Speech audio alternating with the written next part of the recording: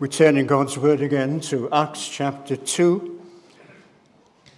We're considering the words in verse 33. Acts chapter 2 and verse 33.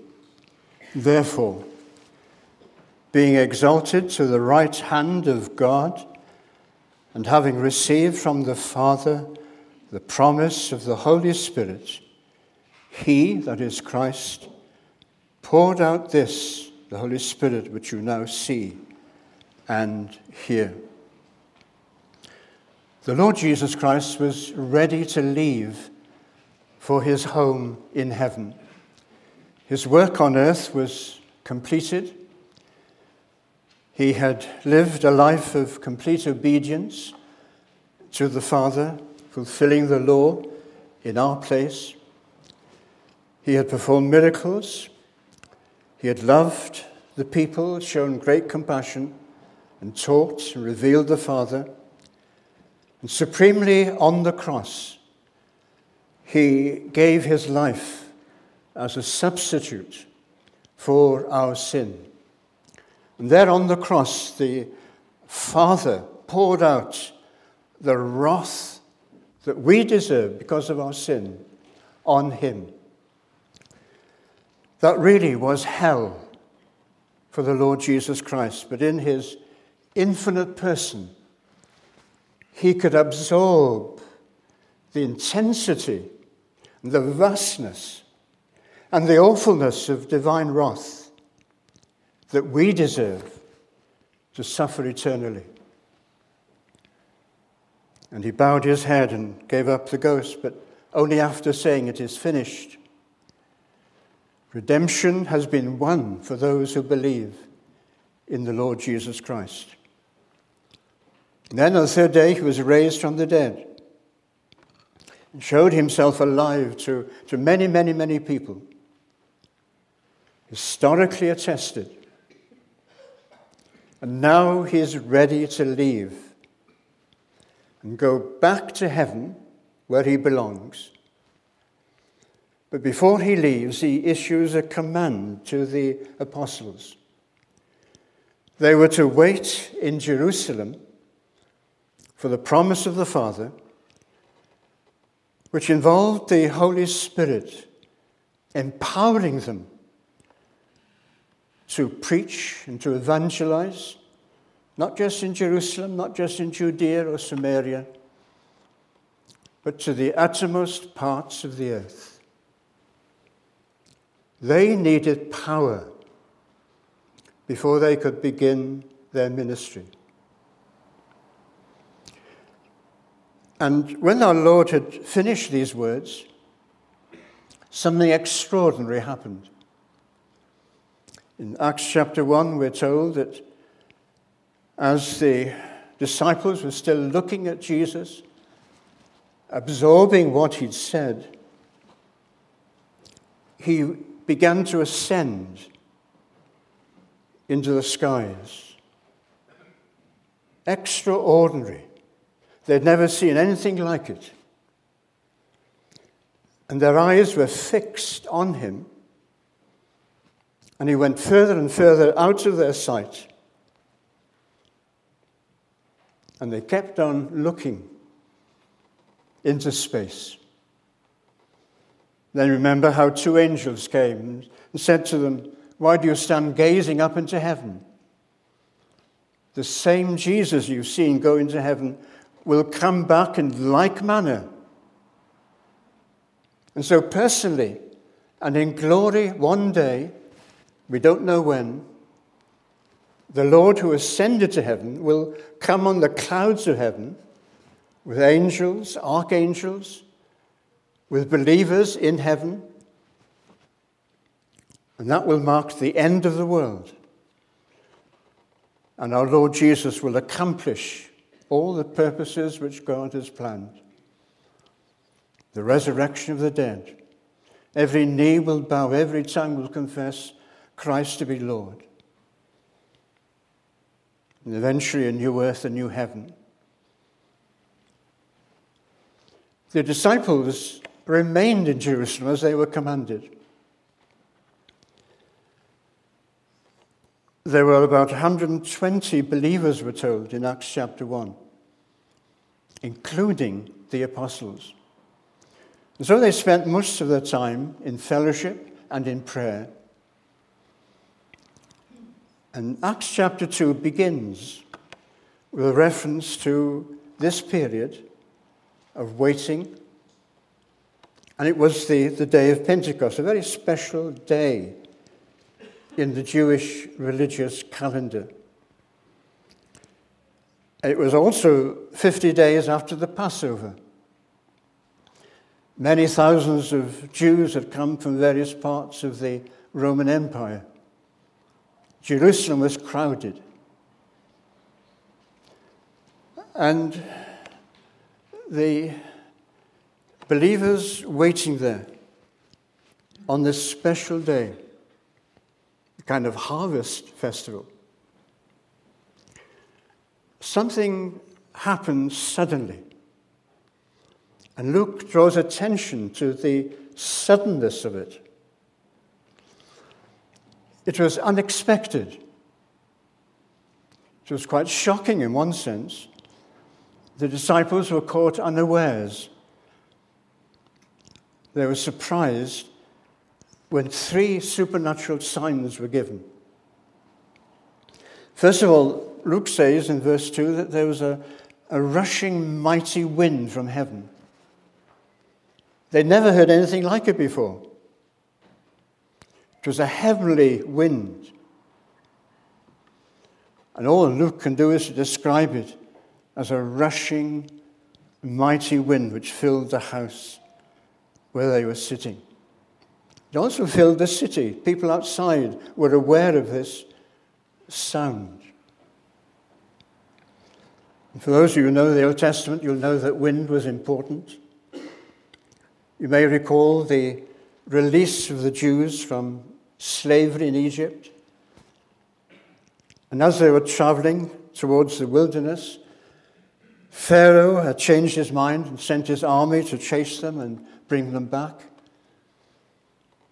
And there was nowhere for the Israelites to go because the Red Sea was directly in front of them, the mountains on either side. And Moses desperately is praying by the side of the water, and God tells him, stop praying and touch the water with your staff. And he did that.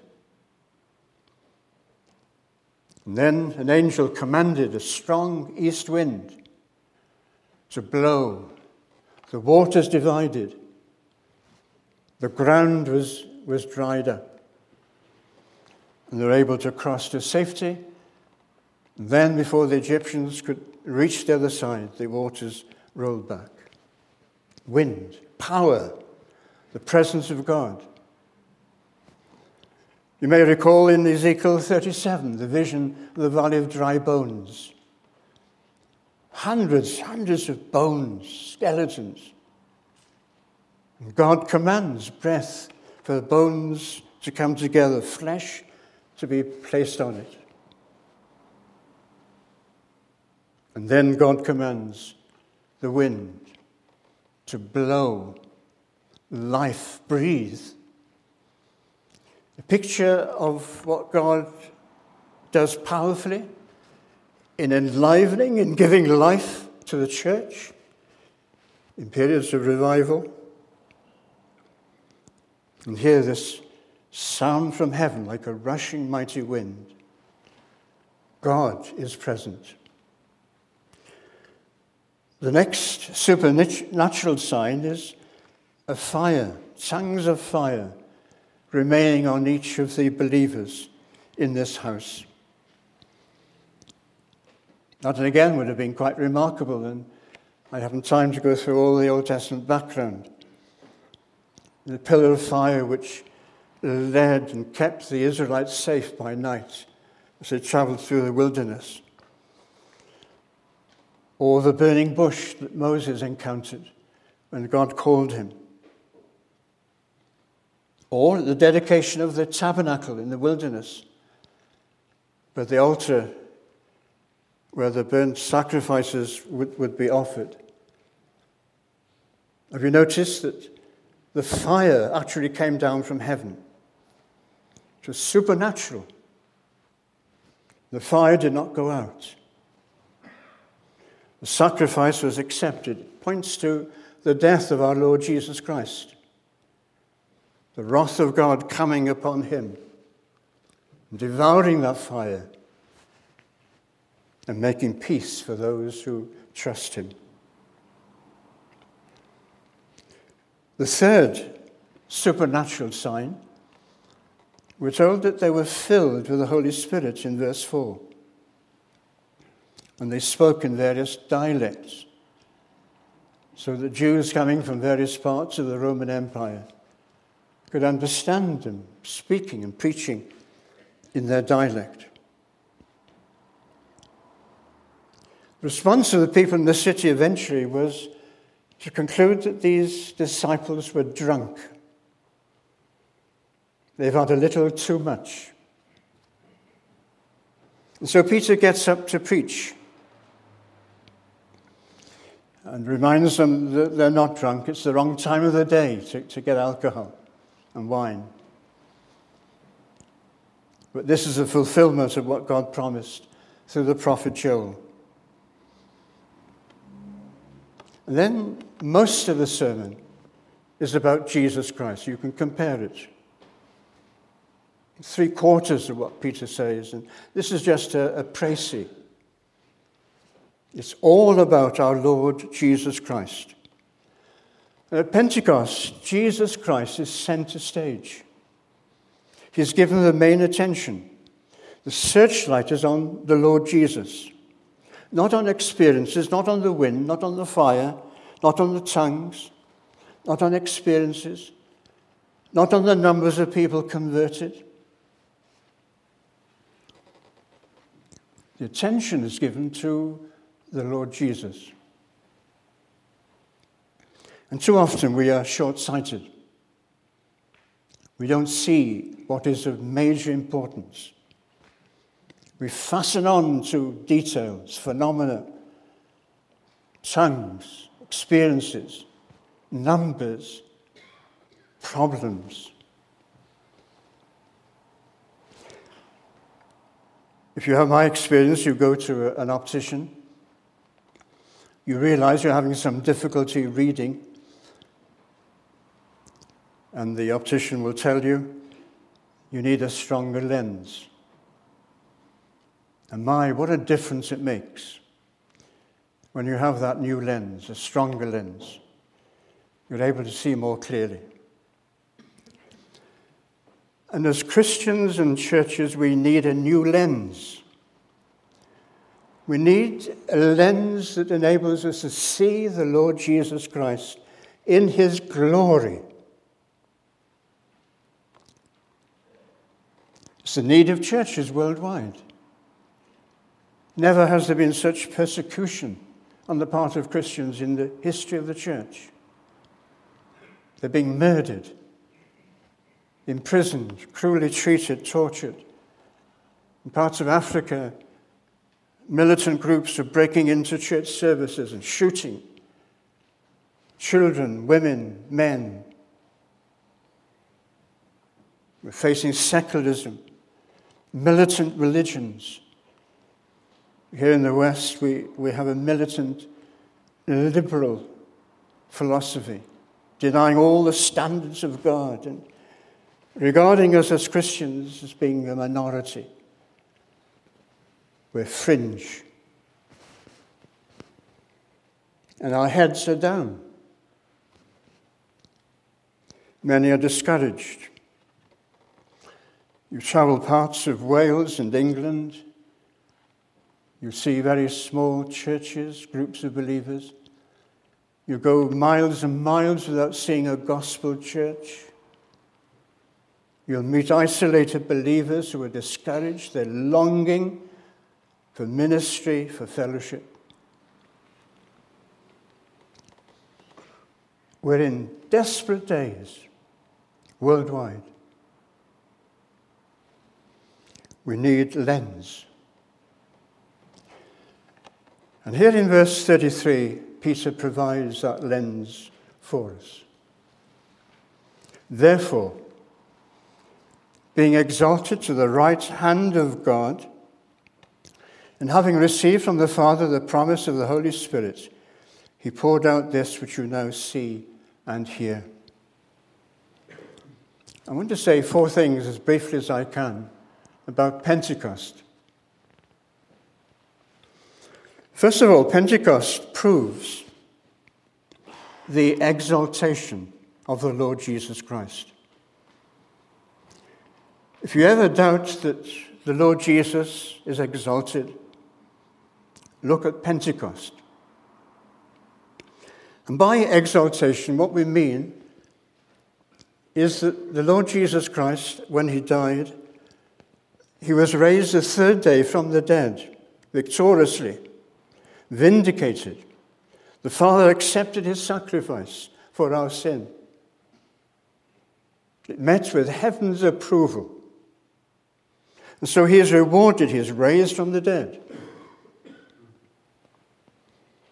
And the next stage is his ascension, as the disciples witnessed it. But that's not the end. When he ascended to heaven, he didn't just idly stand around. He was there, says Peter, exalted to the right hand of God, position of absolute power and authority. And one day he will return a second time. That's what we mean by the exaltation of Jesus. He is raised from the dead. He is ascended to heaven. He is at the right hand of God the Father, invested with universal authority. And this is Peter's emphasis in our text. Our Lord talked about his resurrection. Destroy this temple, he said in John 2, and in 3 days I'll raise it again. The Jews thought he was talking about the physical temple. It was when our Lord raised from the dead that the disciples realized our Lord was foretelling his resurrection. 3 times in Mark 8, Mark 9, Mark 10, the Lord Jesus tells his disciples he must suffer, he must be killed, he'll be raised again. Second time he gives more detail. And by chapter 10 he gives more detail again. He's going to be exalted, though he will die on the cross for our sin. He will ascend to the Father. Remember in the garden of when Mary Magdalene thought that the Lord Jesus was the gardener. And when she recognizes him, she runs to him and holds him. In one translation, our Lord says, touch me not, but that's not the meaning. Don't cling to me. Don't imagine you've got me for good. You haven't. I've not yet ascended to my Father and to your Father and to my God and your God. I'm going to the Father. And here in Acts chapter 2, the Apostle Peter argues this. From verse 22, look at his life, he tells the people. You know his miracles, the wonders and signs which he did. And yet him being delivered by the determinate purpose for knowledge of God, God's plan. And yet these people were responsible. You've taken him by lawless hands, crucified and put him to death. But God has raised him up. Then he goes on to prove that the Lord Jesus Christ not only raised, he has ascended to heaven. He's at the right hand of God the Father. He tells us later in this message that David never ascended to heaven in his body, but the Lord Jesus Christ did. So the Lord Jesus Christ, exalted, raised, ascended in session at the right hand of the Father. Pentecost is the proof of it. What happened here is a result of what the exalted Christ did. But secondly, let me just elaborate. Pentecost highlights the exaltation of Christ. He's now at the right hand of God the Father.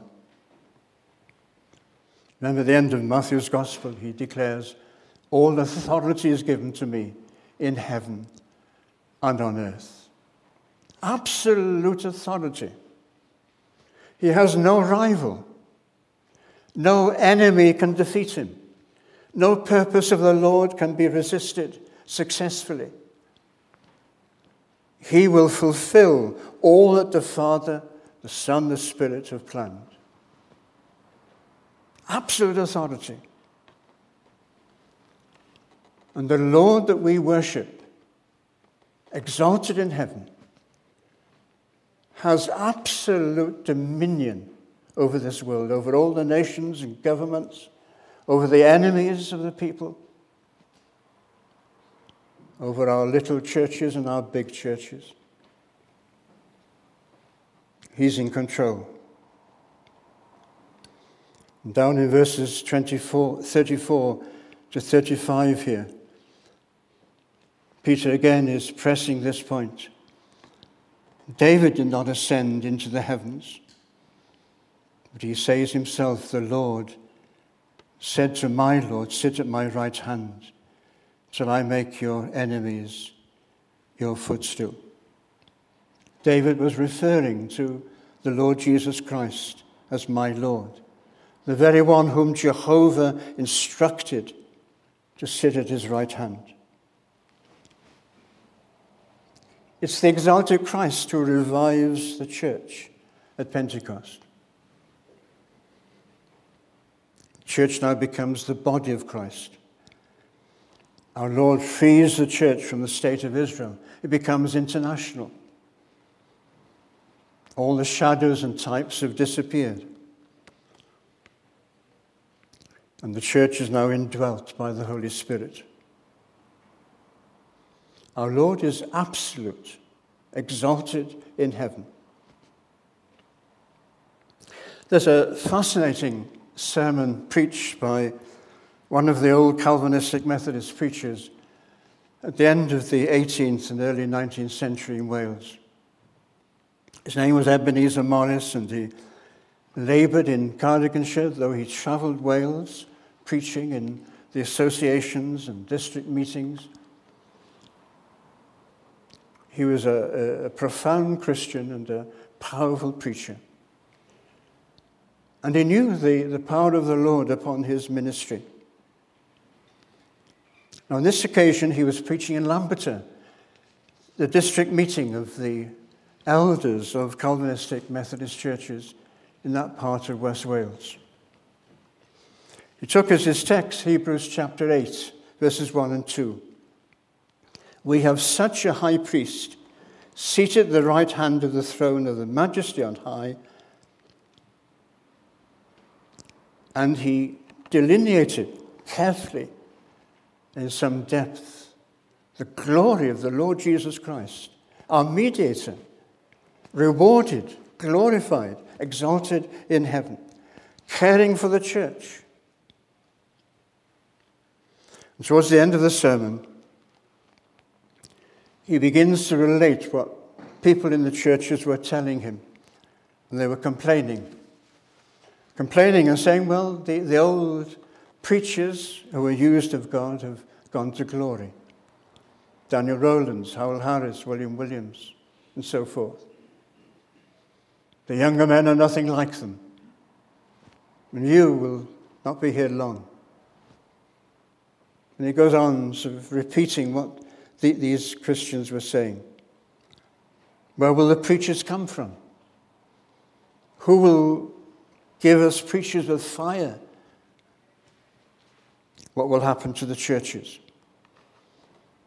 And I love the part of the message where, after describing these questions, Morris turns to the congregation Don't just tell me, he said, tell the high priest. Tell the exalted Christ. He is in charge of the church. He's on the throne, he said. He cares for the church. It is Christ exalted who lights the lights in the sanctuary. And one report declares that Morris so shouted out even more loudly, our great high priest, exalted. Ask him, says Morris. Plead with him. He it is who lights the lamps in our churches. He keeps the fire going. He calls men to preach and he equips them. Ask him. We need a new lens as Christians. We need to raise the level of our praying and our asking and our believing. Christ is exalted. He is in charge of the church. We need to pray earnestly, believingly.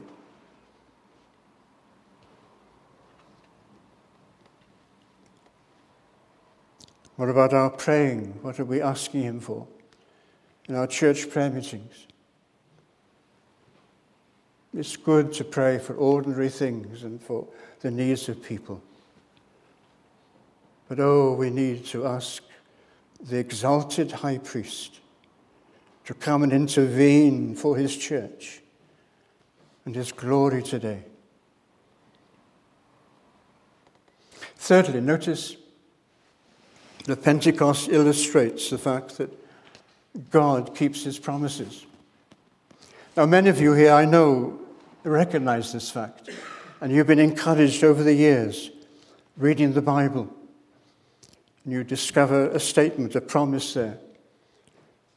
And you're encouraged, you believe it, you pray about it. And you can testify that God honored that promise. Many of us can do that. The Lord always honors his word and his promises. His promises in Christ are yea and amen. They are guaranteed. You can pray them, you can believe them, and you can expect God to answer them.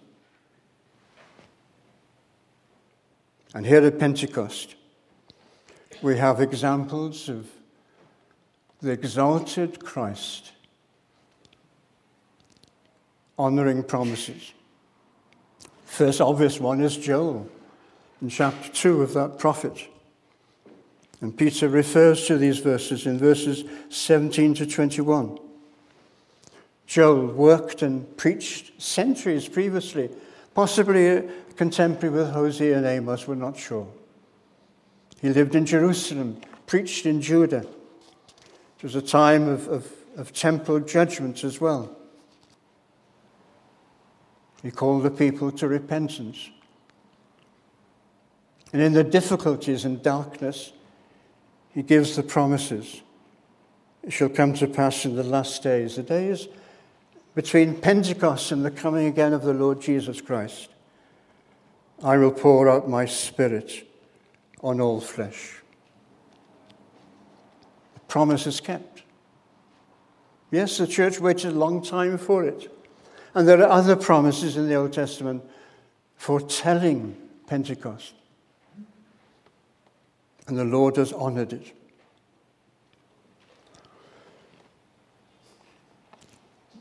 The Lord Jesus Christ himself talked about the Helper, the Holy Spirit, in John chapter 14, whom the Father will send in my name. Again in chapter 15 he says, when the Helper comes, whom I will send you from the Father, who proceeds from the Father, he will testify of me.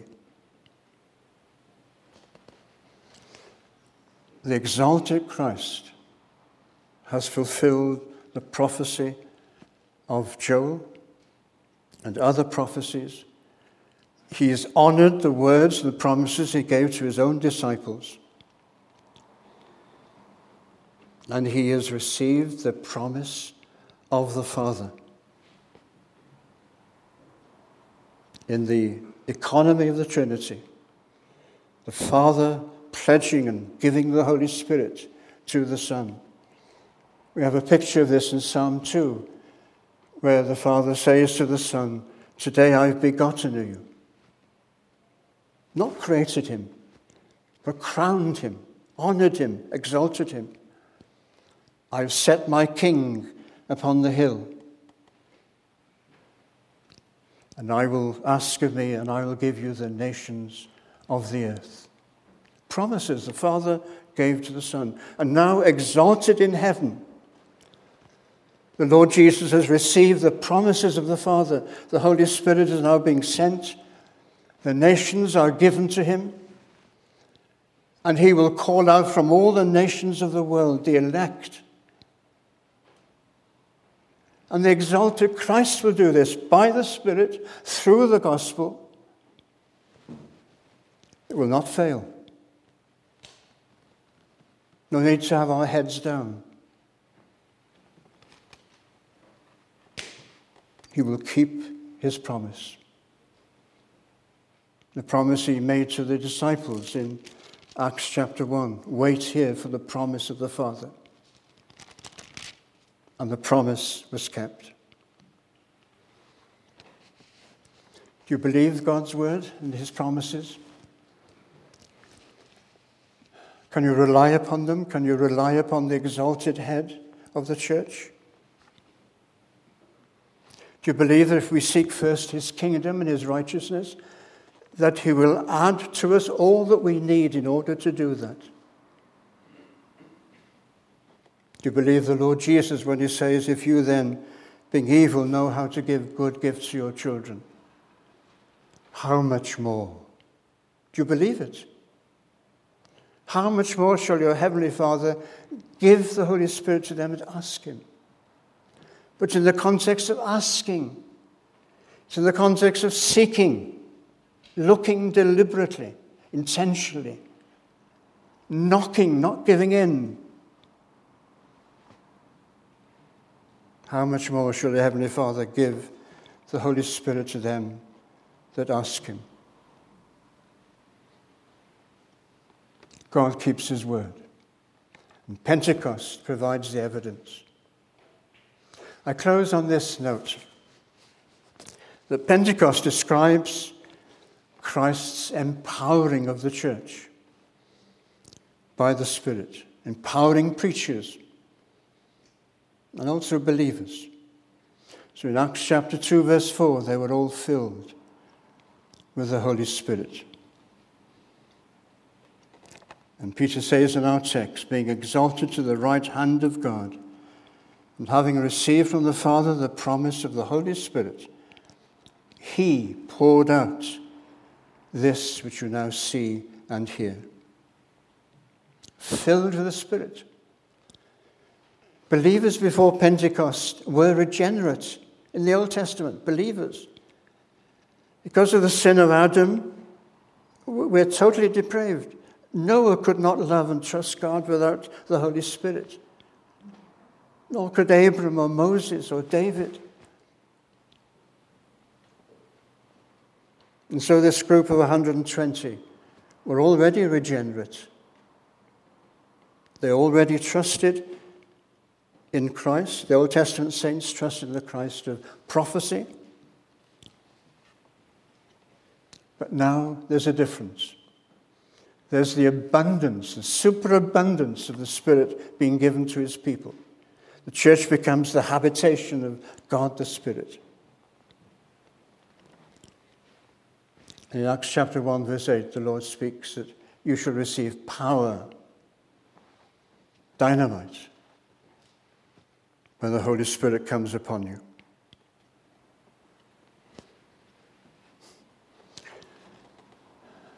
You might think, is this true? Is this just a dream? Are we living in the past? I sometimes hear people, "Oh yeah, you Welsh people, you talk about revivals." But we're in the 21st century. We're in a different age. It was all right for that period, but not for today. Or some would say it's a figment of the imagination. We're just dreaming. But look down to verse 37 in this chapter. Peter now concludes his message. When they heard this, they were cut to the heart. It's very difficult translating it. They were in agony. They were convicted. They were distressed. They were aware of their guilt and their responsibility, their sin. They were given a fear of God. The word which had been preached had pierced them, cut them to the heart, emotionally, mentally.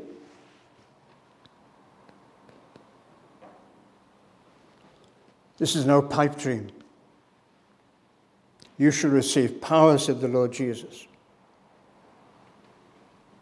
And you have 3,000 people here, cut to the heart.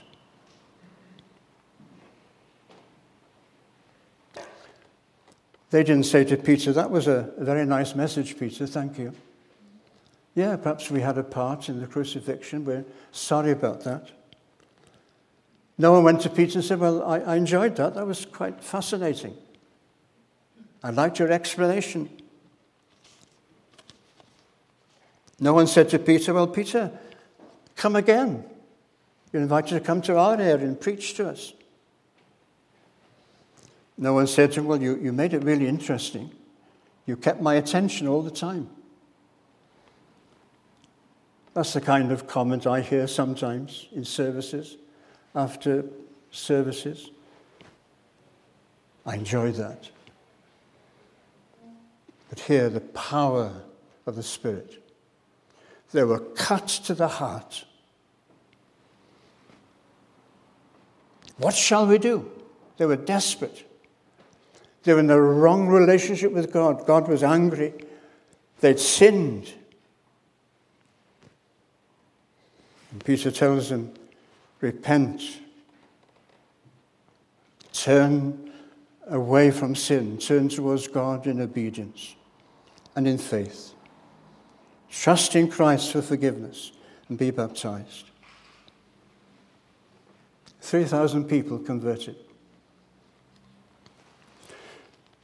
And the interesting thing is that was not a one-off. If you turn to chapter 4, verse 4, we read that many who heard the word believed. There were revivals after Acts chapter 2. And in chapter 4, verse 4, we're told that the many who heard the word believed, including 5,000 men. I can't get my mind round it. 5,000 men. Young men, fathers, grandfathers, uncles, cousins. Can you imagine the impact they'd have had upon their family, their workplace, their neighborhood, their synagogues? 5,000 men.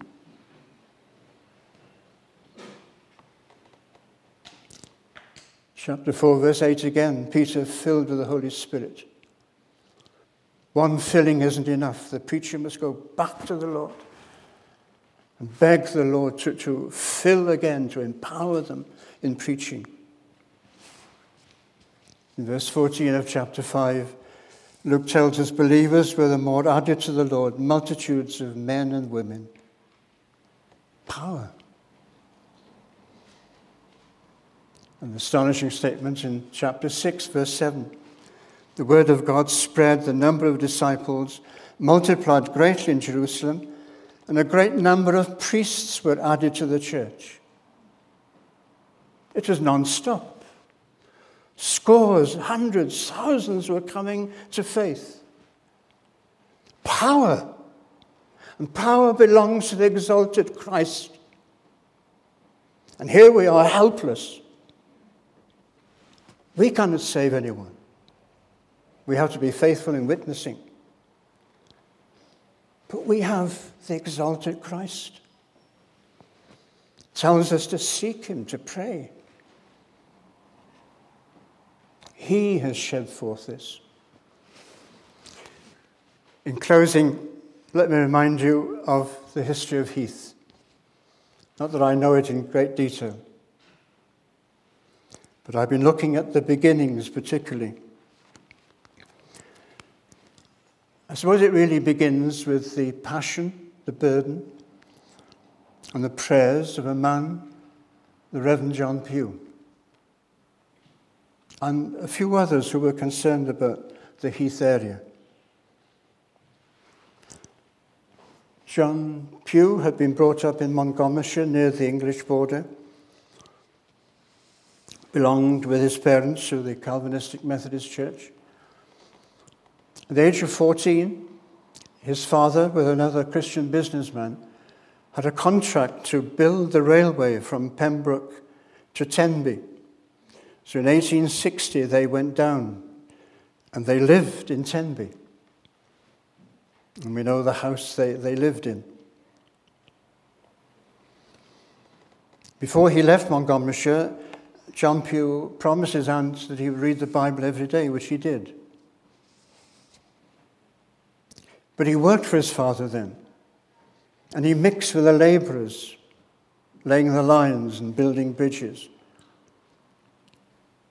He began to drink alcohol, became worldly, went further and further away from the Lord, even though he would go to church on a Sunday. And the other Christian businessman partnering his father had a burden, and he arranged for 2 ministerial students to preach to the labourers during the summer periods. And through one of them, John Pugh was converted and immediately had a passion for unbelievers, people to be saved. The love of God is so wonderful, he said. They must hear about it. And before long, he felt a call to the Christian ministry. He went to the college in Trevecca. He suffered it for 3 years. He wasn't an academic. I suspect he would have headaches in some lectures.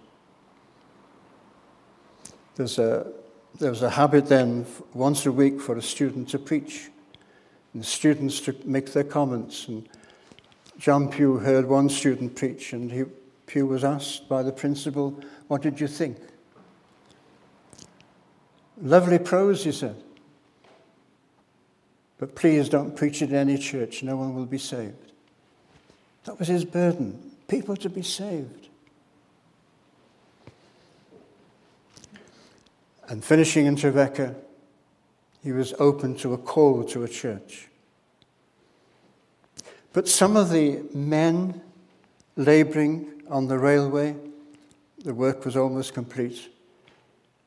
They took jobs in the Tredegar area, in the tin industry, in the mining. And they built a tin chapel on the base, on the ground where cinders was just the base. There were about 20 or 30 of them. We'll ask John Pugh to come as our pastor. And he did. And if I say hundreds were converted, it's no exaggeration. A man of prayer, a man burdened for the gospel, crushed in my spirit, he would often say. And then he went to Pontypridd. He described as a den of iniquity. Again, the same things happened. Many conversions. Came to Cardiff. He established folk movement halls in various places. He overworked. He died young, at 61. But in 1900, they started open-air meetings here, and John Pugh was involved. And they started cottage prayer meetings. And then the hall at the back was built. In 1904, the revival touched this place. And there were 2 evangelistic meetings, and the report is that 100 people were converted in those 2 meetings. There was power. 1906, this church building was opened. 1907, John Pugh was gravely ill. In the last days, he asked for a minister from Tonopandi to go and see him, and Francis Cole. And he'd witnessed revival in Tonopandi. Again, scores of people converted. And John Pugh said to Francis Cole, I want you to be the minister of Heath. And he agreed there and then. And then very quickly the members agreed. It was all decided. And for 11 years, Cole ministered. From what I can see from the records, about 400 people were converted through his ministry and remained in this church. Others were converted and went to other churches. There's power.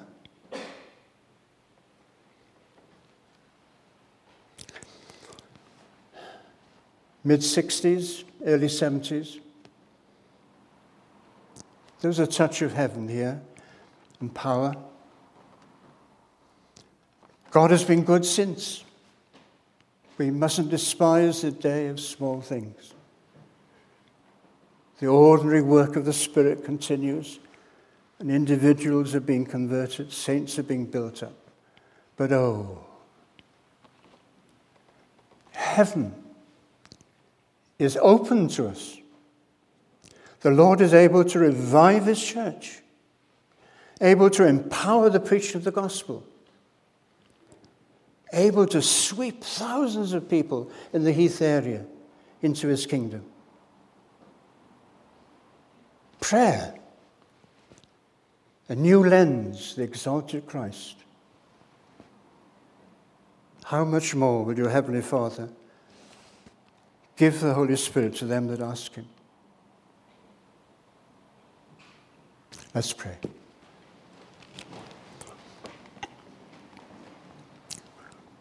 Our Heavenly Father, we just pray that by your Spirit you will write these words upon our hearts and minds, and just open our eyes to see the wonder, the glory, the beauty, the power, the love, the compassion of our exalted Saviour. We ask it in his name. Amen. The closing hymn is in the supplement, one of praise to the Lord.